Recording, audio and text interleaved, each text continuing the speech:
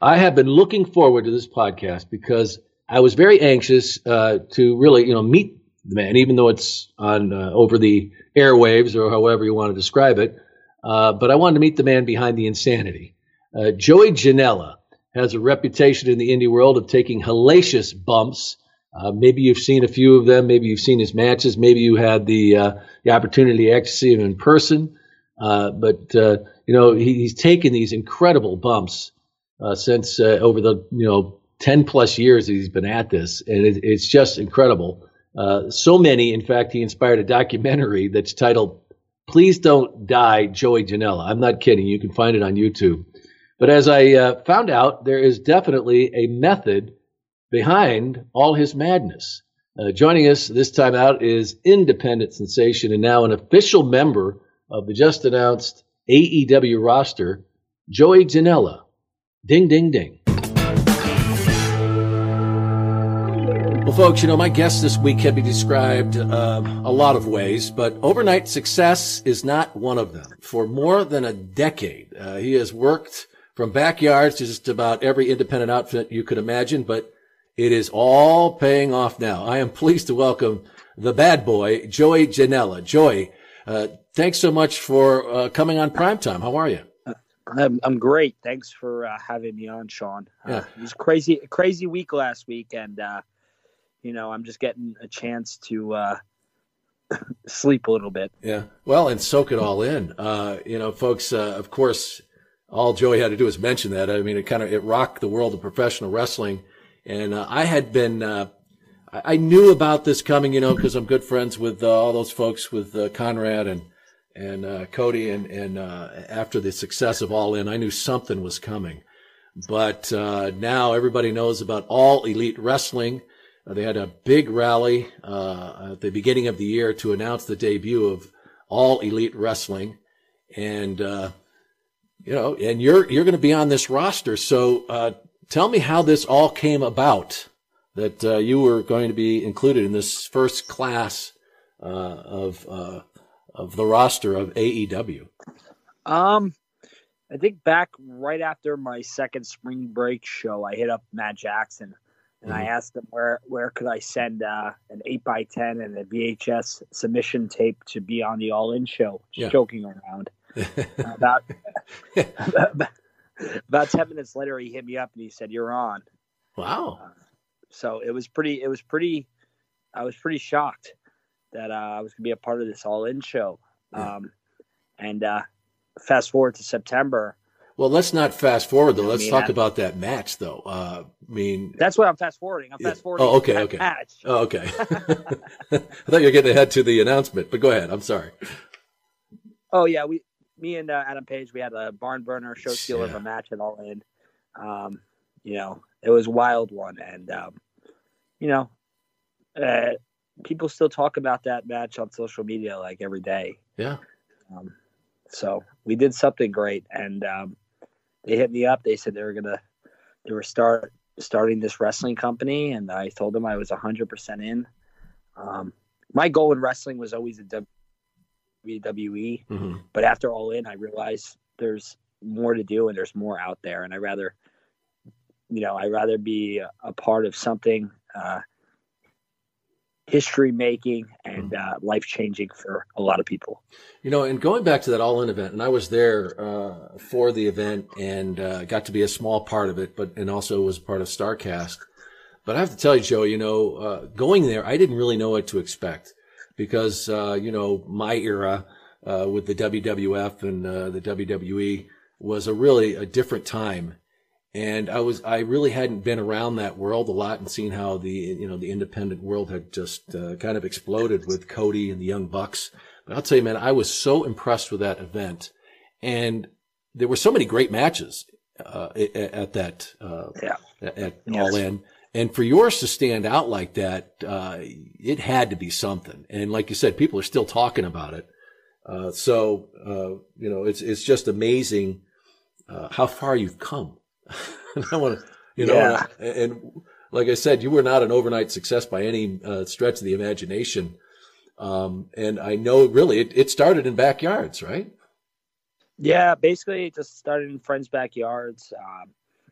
I guess we were all inspired by the Hardy Boys and the ECWs and Mm-hmm. jumping off ladders and makeshift tables out of whatever, the doors, which is weird because we use doors now in indie wrestling. I was using doors in backyard wrestling. Ahead of your time. That's it. Yeah. Cheaper than tables. But yeah, anything that we could get our hands on, any materials, you know, we were just wrestling on trampolines, wrestling on makeshift rings, wrestling on ground. Jeez. It was you know, it was wild times. A lot of people were backyard wrestling. That was the height of it. It was on the Maury show. It was on Phil Donahue, whatever. Just Ricky Lake. All those shows had a special about why your kids shouldn't do. Right. I was going to say it was all about cautionary tale. Do not let your child do this. But I think every primetime TV talk show had something about backyard wrestling around that time. So just doing that and started. For some reason, we ran into a guy at a movie theater who was a local indie wrestler. His name was Dirtbag Dan. Oh, awesome name. He was just a local guy. We used to get a kick out of him going to see the local shows. And we seen him at the movie theater, and we said, "Hey, how can we get in professional wrestling?" And he said, "Hey, I want to." He goes, "I'll help you guys get into professional wrestling, but I want to backyard wrestle." So it was kind of a weird. I guess it was trading places, but he was already a backyard wrestler, and he was like, he started backyard wrestling with us, and he started bringing me to shows, and I would set up the ring, do security during the shows, whatever. Clean it up, set up the chairs, you know, just little things and paying my dues until I got in there and started lying and telling wrestling promoters that I was trained. So you were just willing to do anything. And before we talk about really your entrance into professional wrestling, I'm fascinated by that backyard wrestling period of time because they had people doing these events and they'd have, some of them would have a couple hundred people, at these things. Was it kind of this underground, where people were, trying to outdo each other with these, they videotape it and they, pass these tapes around and of course the, social media wasn't as big, as it is now, but was there that kind of world out there? Was it this culture of backyard wrestling? I wasn't that submerged in it. Me and my friends backyard wrestled for each other, basically. We would do these events, dress up as different characters, and then afterwards, before we went to a party or something, we'd all gather and drink as underage teens, and watch the backyard wrestling show we just did. And then later, this is even before MySpace, because when I got MySpace, I started going and trying to find other backyard wrestling companies in my vicinity. And we would meet up with other backyard wrestlers. We'd wrestle for their backyard wrestling company. We'd go somewhere else. We'd wrestle for another backyard wrestling company. It's basically what wrestlers do on the indies. Yeah. But was it pretty much for nothing? I mean, did they pay you? No, you're not getting paid. This is This is fun. We're just doing it for fun.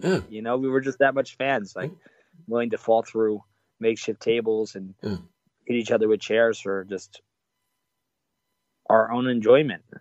Well, I know you were a fan of the WWF in the early '90s, and then really got into it later with the era of Rock and Steve Austin.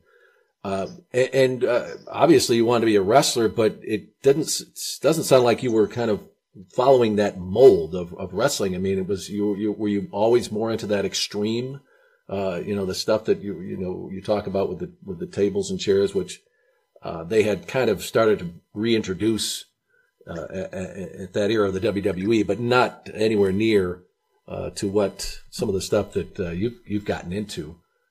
So what was your focus then? I mean, did you look at it, I want to be just like The Rock or just like Stone Cold?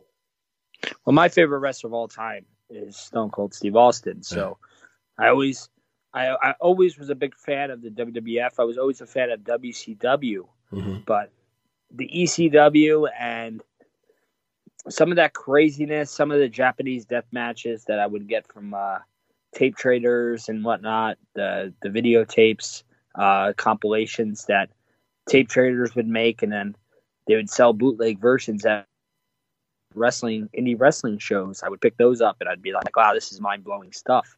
Explosives, piranhas, God. Scorpions, barbed wire, all of that nonsense. I was like, this is a different level. Alligators, like back in Japanese, back in Japan in the 90s, deathmatch wrestling was really the Wild West. It was really some really strange stuff, and it really caught my eye. And so that's what you really wanted to do. I mean, it just, I can't imagine. I mean, did you just have a very low threshold for pain, or you just wanted to see what you could do? I mean, what drove you to do some of the things that you've done? Well, I didn't really get into the deathmatch stuff until the last 5 years. I didn't do anything with barbed wire, thumbtacks, any glass. I didn't do anything with any of that until the last 5 years. Yeah. I just was trying to get my footing in the business and was taking on different characters. And, when the opportunity arose for me to do those matches, I said, why not? Because it's really what I grew up watching in my teens. And I believe it's an art form, even though it gets completely destroyed on the internet by everybody. I believe it's a psychology of hardcore wrestling is great. And I don't consider myself a deathmatch wrestler. I consider, even though some of my most famous bumps have taken place in death matches, I consider myself an artist, and I'm definitely going to dabble in any type of style. And if you follow my career, I've done it all. Yeah. And did you see kind of this is your way to get in? Because you say you weren't formally trained. You didn't go to a school for a bunch of months. I know that later that you started going to seminars and that kind of thing. But did you see that this is my way in? And you said you lied to promoters and would do whatever you had to do to get into the ring. Yeah, I just lied to the promoter. Promoters told them I was trained, and some promoters, they would be like, can you sell 10 tickets for us? This is kind of in your area. Yeah. And I would go, yeah, I could. I wouldn't sell the 10 tickets, but somehow I'm still, I still sailed along. Just kept showing up on that ship. Yeah, and setting up. And the one promoter, he was a Kearney, New Jersey promoter, Dapper Johnny Falco. He's a legendary. They've done 2 documentaries about this guy and Gino Moore. That's how legendary carnival promoters these guys are. Yeah. One unfortunately passed away, Gino Moore, but this guy, he took a liking to me because the way I was and the way I didn't give a shit. And he thought it was funny. It popped him, and eventually it led to me. He lived a couple towns over, or the same town as me, and he would just say, "Hey, why don't you come ride with me?" So that's basically how I got in and started wrestling a full-time schedule, because these guys are running like 60 shows a year. So for an independent company running that many shows a year, wrestling was a weekend thing. Yeah, but Joey, it's amazing to me that a lot of guys that want to get into the business, and they may not be very big, but they're usually, even if they're 5'8", they've got a little meat on their bones. And I've heard you say that when you started with this, you weighed like 120 pounds? Even less. Really? Because, yeah, I think I was even maybe 110 pounds. Good Lord. Maybe it went up to maybe 130. Trying to think what. Definitely, I think senior year of high school, I was wrestling almost every weekend. I was 150 pounds. Yeah. And were you just getting destroyed by these guys that you go up against? Because I imagine in most cases, they probably were a lot larger than you. Yeah, It depends. The promotion I work for, the guys, there was always the names that got brought in. I was never the guy who wrestled the names. Yeah. I was the guy who wrestled the other ticket sellers, and I was one of the good ticket sellers. Mm-hmm. And I can make guys look semi-passable, and sometimes I couldn't. But that would be my spot until I started getting things, and they would make me wrestle the regional guy who was pretty decent, Mm-hmm. that you can have a decent wrestling match, because all that crowd saw all night was garbage wrestling, and the guy who got released off WWF, or Greg Valentine wrestling Tom Brandy. That's what the crowd got. So sometimes I'd fill that slot of guy who can wrestling match. Yeah. So, but that was the New Jersey Carney Indies. Yeah. And what did you do? Because I can't imagine at this point that you really had an idea of what was going on in the ring for a while. But I mean, something must have caught on. What was it that got you over through that period of time when you really didn't know what you were doing? I guess just charisma. Mm-hmm. I had the basics down, and I would do some cool stuff. I was a lot more athletic then than I was now, mm-hmm. and I can do a lot of the crazy flips. I could do the shooting stars. I can do the springboard moonsaults to the outside into the third row, and I kind of blew my load with all that back then, because I don't do it anymore. Because I guess I'm older now, but I kind of grew out of that. So between that and my charisma, and dressing me up sometimes in a monkey costume, they had a monkey gimmick.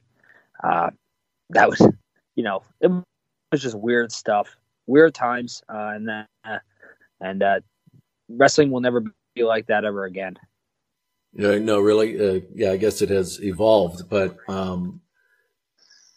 back then, and now you call it controlled chaos. But I imagine when you were first doing this and you were just coming up with a lot of these bumps, it had to have taken a toll on your body. And at what point did you start really figuring out how to make these, in as much as it could be, safe for your body, so that you didn't suffer a severe injury? Probably the last 5 years, I guess. Like before that, it was just all balls out. You just did it. No, I knew how to protect myself with all stuff. I don't know how. I've been wrestling for 13 years almost now, and I've only had one injury, which was my knee injury. So that kind of shows you, with all the bumps, if I showed you every single bump in a row, and sat you down, you would think I was dead. But I only suffered one injury, and a couple concussions. But people that do a technical wrestling style or strong style, they get concussions as well. Mm-hmm. That's just part of our business. That's a part of sports. That's part of being an athlete. So, yeah, you really can't say if my style is more dangerous than the next guy's, because my track record speaks for itself. Yeah. But how about when you're working with these other guys, that you also have to depend on them to protect you or to take that bump right? I mean, were there many situations where you had a guy that really maybe shouldn't have been doing that with you, but somehow it didn't happen? Not really. I think everyone's pretty professional, and a lot of guys trust me. So if I have an idea and I want to do something, then they'll probably just go with me.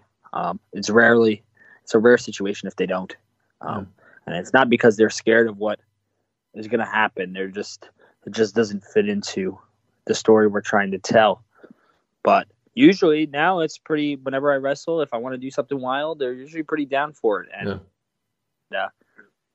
I have a good track record, and it's just the way I wrestle, and but I can wrestle any type of way. But if I want to get crazy, I'm going to get crazy. Well, and along this journey, and I'd imagine that there was a long time where you were making all these towns and just working for these independent outfits and not making. I can't even imagine the kind of money you were making. But when did it start to really change? And was it with, so I know you credit social media for a lot of your success and notoriety now from, but when did you start to see that change?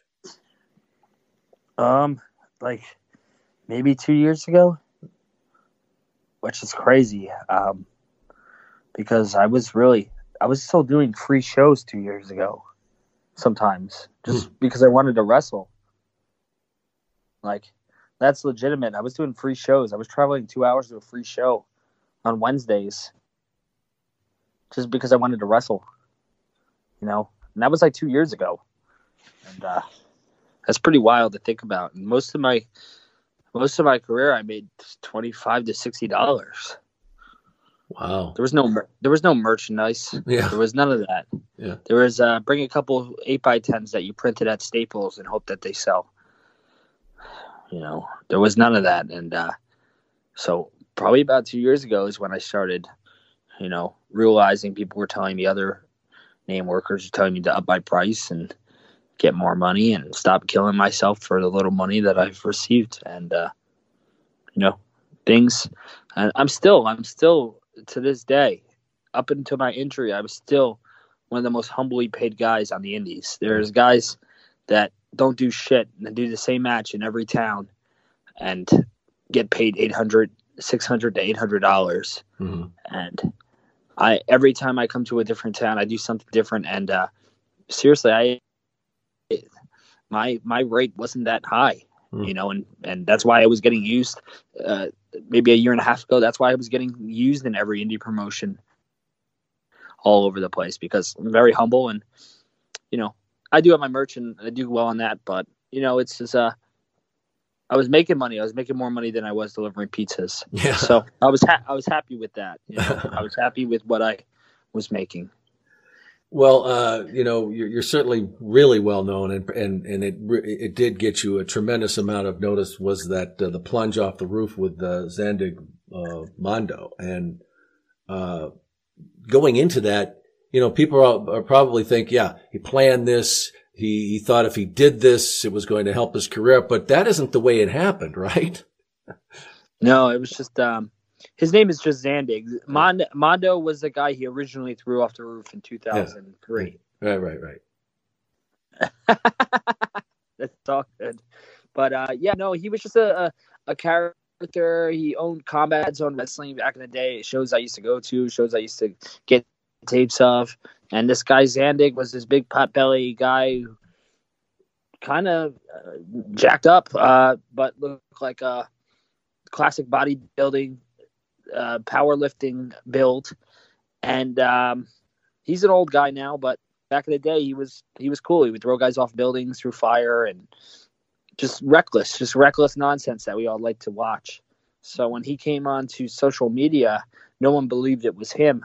But right off the bat, I started saying, "Hell, you won't throw me off a building." But it was the real guy. And so he disappeared for a period of time, because obviously I don't know about him, and so yeah. But he was he's kind of this underworld independent guy, and then disappeared. Yeah, he kind of disappeared for about 8 years. Why, from injury? CZW. Huh? No, I just think he was done. He sold CZW, and he was just done. He has young kids, and he was a foreman of a construction company, and I just wanted to get away from the business. Uh-huh. And CZW was they're the ones that started the really, really crazy nonsense in wrestling, and that guy was the guy who started it.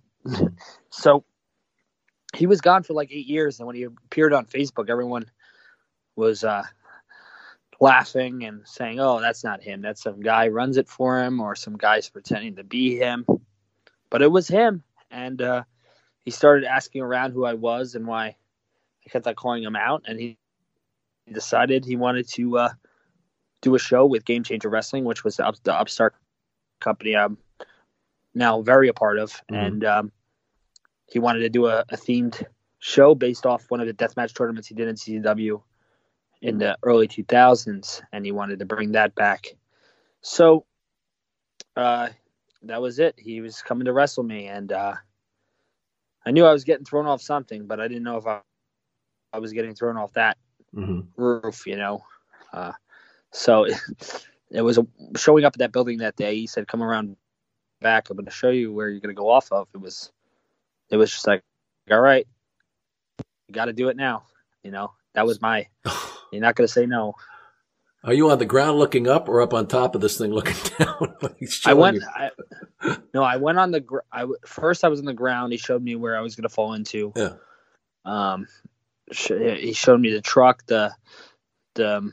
The reason it was in the back of the pickup truck was because the shock, the springs on the truck, would break or fall much like a wrestling ring, which he was 100% right about that. Actually, to be honest, it felt like flipping off a building into a wrestling ring, a hard one, but a wrestling ring. So he was showing me how it was going to fall, and there was a lot of stuff a part of the bump that I didn't agree to take before. I said I want to do this, I want to do that, but when I got there, I was talked into it, and I said, okay, let's do it. And I thought it was off the lower roof, and then he said, come on, we're gonna go up, and it was the very top roof of this warehouse. Jesus. And we did the match. The match was great. Yeah. This guy looked the best he's looked like 15 years. I'm doing a great job of doing this match with them, and the crowd's into it, and we go to the spot, and we go up, and he lifts me up, and it's just like all right. I close my eyes, and when I open them, it was we were in a back of a truck, in a pile of glass and barbed wire, and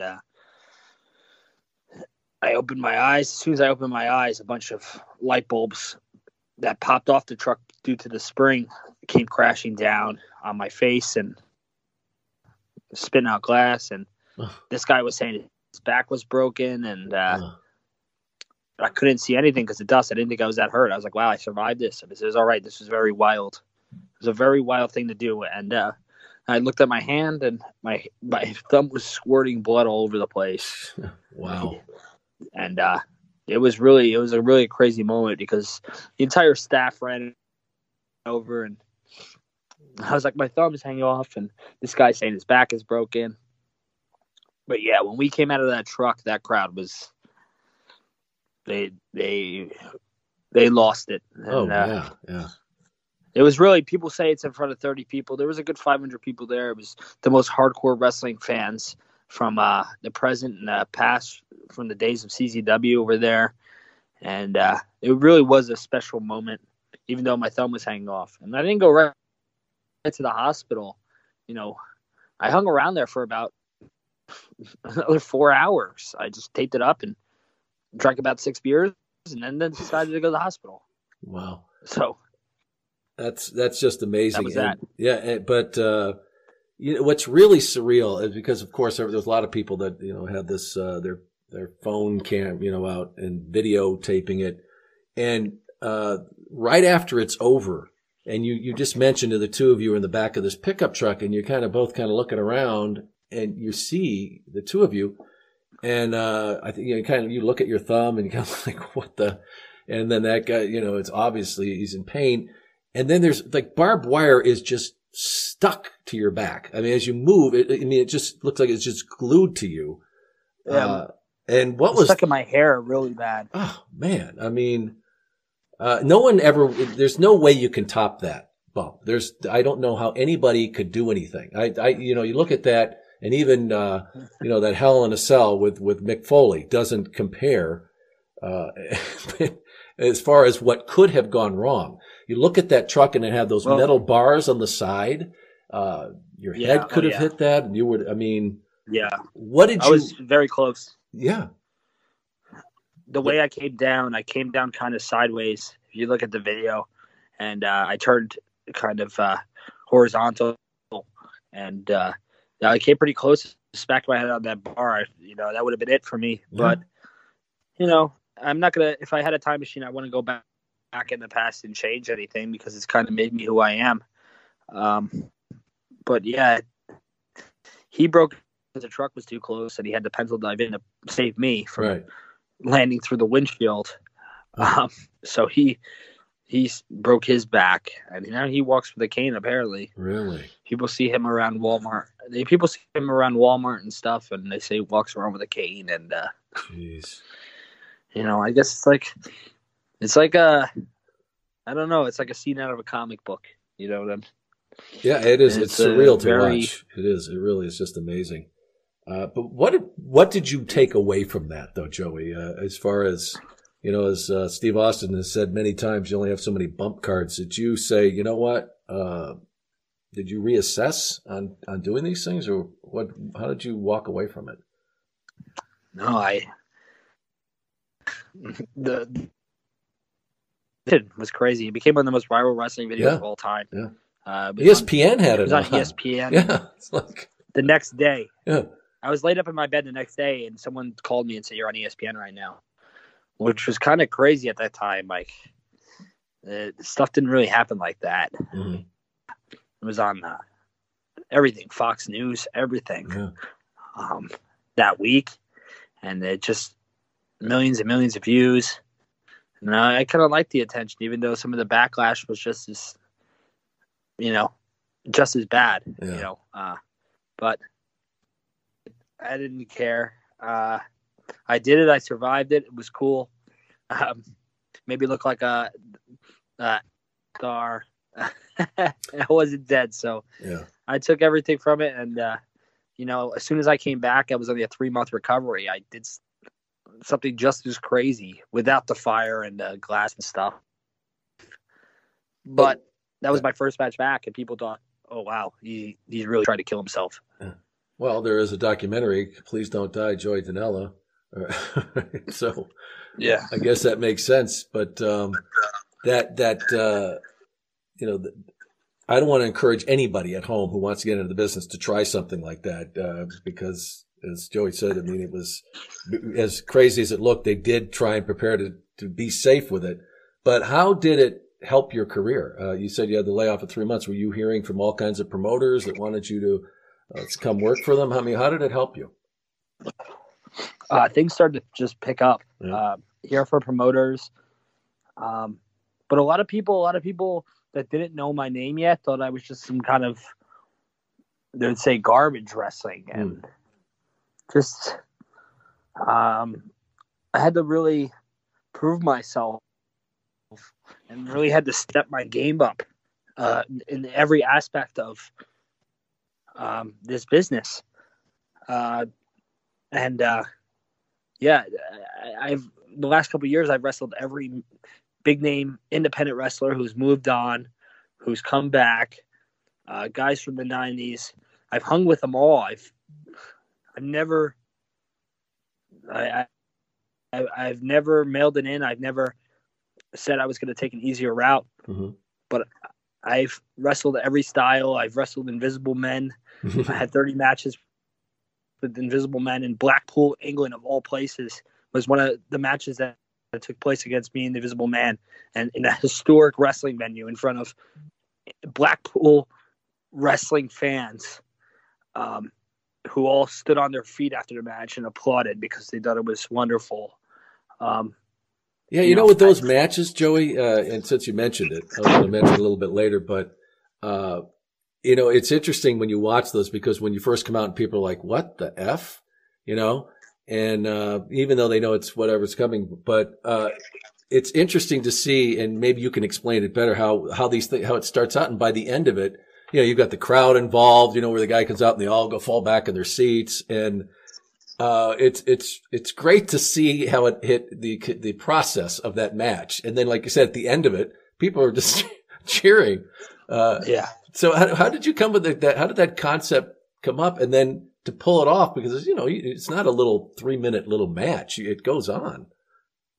Yeah, I told some guy I kept on making jokes, say I was going to come to his show and wrestle the Invisible Man. Yeah, and he said, "No, come." I said, "I'm going to come. I'm going to wrestle the Invisible Man." And then just a little dojo shows at the CCW dojo back then. Yeah, and so I'm going to wrestle him, and we did it. And then the local buzz for that match. They're like, oh, Joey Janela just did a 30-minute match with the Invisible Man. And then it turned out like I started touring with this match, and they wanted me to do it in England at the Blackpool, and they wanted me to do it at the ICP gathering, the Juggalos. Yeah. And then it's just, it's just me wrestling myself, and it's just, it's like, it's a challenge. It's a challenge for me to really just express my art. And if you can get a crowd up at the end of a match with you wrestling with yourself for 30 minutes, looking like an idiot to anyone outside that box, man, you did something right. I think it's a whole different level of working. People call it stupid, but Jim Cornette couldn't go in there and wrestle Invisible Man for 30 minutes. So that's very true. Well, and I've got to tell you, the one I watched, and then you lose, which was just perfect. I think I've lost every time. I think I put him up every time. He's an asshole. You put him over, yeah. Every time. Oh, he won't job. He won't job. That's why. Damn, it's these guys, they won't work. But that's really awesome. Your evolution though has really been fun to watch here, and you mentioned that you've kind of learned along the way. At the beginning, and I know that you've talked about you lost your father when you were very young, and I wondered how much was that early on. The real. You were a bad boy. Even along that, I just wonder how much that inner anger. I lost my father when I was 18, and I just remember then I was a little older, but I was screwed up for a while. Was that a lot of the early beginning that you channeled that anger, and I don't know, I don't know what you'd call it, but I don't know, a self-hate or something that people, that drive them. But how did that figure into your wrestling? I was before my father passed. I was bad. I was a bad child. Yeah. With going to the psychologist and then trying to put me on meds because I was getting suspended from school. My parents always had to come pick me. But from there, when my father passed, I think, still, it was just really, I was just one of those kids. And, I think wrestling really getting into wrestling around 15 years old really, really helped me, because around 15, 16, 17, even though I got arrested and whatnot, and we're getting into fights with cops or getting at the movie theater, or the cops show up to my house every other day, at least I had wrestling, as a goal to put my mind to, and I knew the more that I wrestled and the more I did it, that the more I would stay out of trouble. Yeah. So in many ways it saved you. Oh, of course. Of course. I was never a guy, I never was somebody who did drugs, or there's those people in high school, those bad kids that do drugs and do whatever. I was a drinker. I'd go to parties and stuff, but I was never selling drugs or doing that. It was always stupid, really stupid stuff. Yeah. It was just stupid stuff. And I definitely would have got myself in trouble eventually pretty bad just from doing stupid stuff. Wrestling definitely helped me out a lot. Well, and it's ironic that, all these things that you've done, prior leading up to this, and even after you went off the roof, that it's ironic that, you're still rehabbing your knee, that the show in September, a GCW show, you're coming off a turnbuckle, which is, onto a cement floor, which is not it's certainly a risky move, but considering, the other things that you've done, you just land wrong. Do you find that kind of comical in a sense that, of all the things I've done, this is the one that gets me? Well, yeah, this summer, but last summer, this was the hardest I've ever went as a wrestler. I think it's in June, I blew out that knee too as well. Oh, really? I think it was damaged already. I was wrestling Walter at Beyond Wrestling. I did a moonsault to the floor, and I couldn't walk for a week because my knee was so swollen. I think that had something to do with it, and I just kept on going and going and going. And then the week before that at PWG, I broke my right foot. So when I went to jump with my left and the catch wasn't that good, when I went to jump the next week, the catch wasn't that good, and I planted with my left foot, and my knee just gave out, and that was it. Yeah. And you didn't just tear your MCL, or you did a real good job with it. I mean, everything, right? Yeah. Yeah, my MCL was completely disintegrated, they said, which was wild. He said it was the worst one he's ever seen. The PCL, they thought was also pretty bad, but when they went in microscopically, they realized that it was still connected by about 12%, which in PCL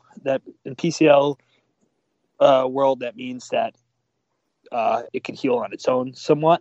It doesn't always heal on its own, but there could be some deformities when it does heal with my knee sitting in certain directions and whatnot.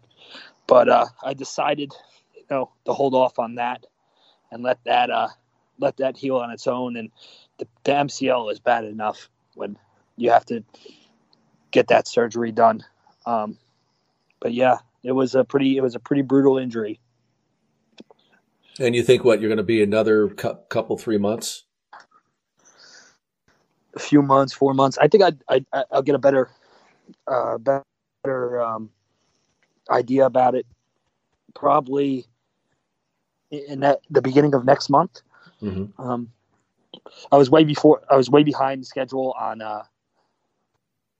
rehab. My knee just wasn't bending. And now I think I'm right up to par to where I should be. Right after this phone call, I'm going to go there right now and see where we're at, because I had to take the whole week off. Yeah. So let's cross our fingers and hope that everything's looking good. So it's just it's really the first injury I've suffered besides the thumb. The thumb was only 3 months. This is a big injury. It's really injuries really mess with you, and this one is a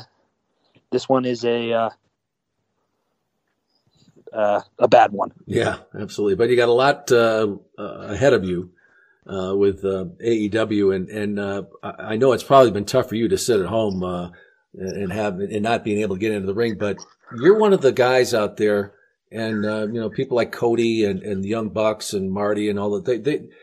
There's this generation of guys that are really social media savvy, and you're certainly one of them. And how big of a part of your success to this point do you credit, Twitter, and you have a huge following, and these other social platforms? How much have they helped you? Twitter is just, it's really what kind of helped me get my name out there after that roof thing. Because it gave me a platform for me to express myself and say whatever I wanted to say. A lot of people these days in professional wrestling, they like to walk on eggshells because the landscape has changed of wrestling. It's more of a PG product now, the WWE. So people have to watch what they say.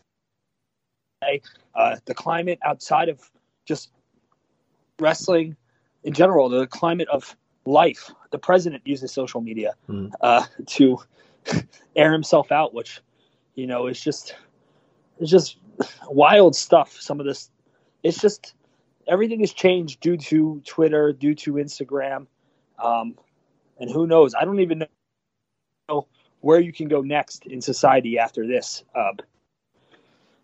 They always find a way, they always find a new platform, but it's just social media definitely changed the way I marketed myself, got bookings, just everything, content, everything. It's really, excuse me, my wrestling shows with GCW Spring Break, they became successes overnight due to Twitter, due to social media. It's just and now those shows are selling out at 4 minutes. Yeah. It's just social media. It's just I think that's number one. I think wrestlers, they should use it to their fullest. Even my manager and one of my best friends, Penelope Ford, I tell her she got to use social media better. Yeah, you mentioned your spring break events, and this is another thing that I really love seeing happen with the independent guys, with you guys, is that you really have taken control of your own destinies. You're in charge of your own merchandise. That's all yours.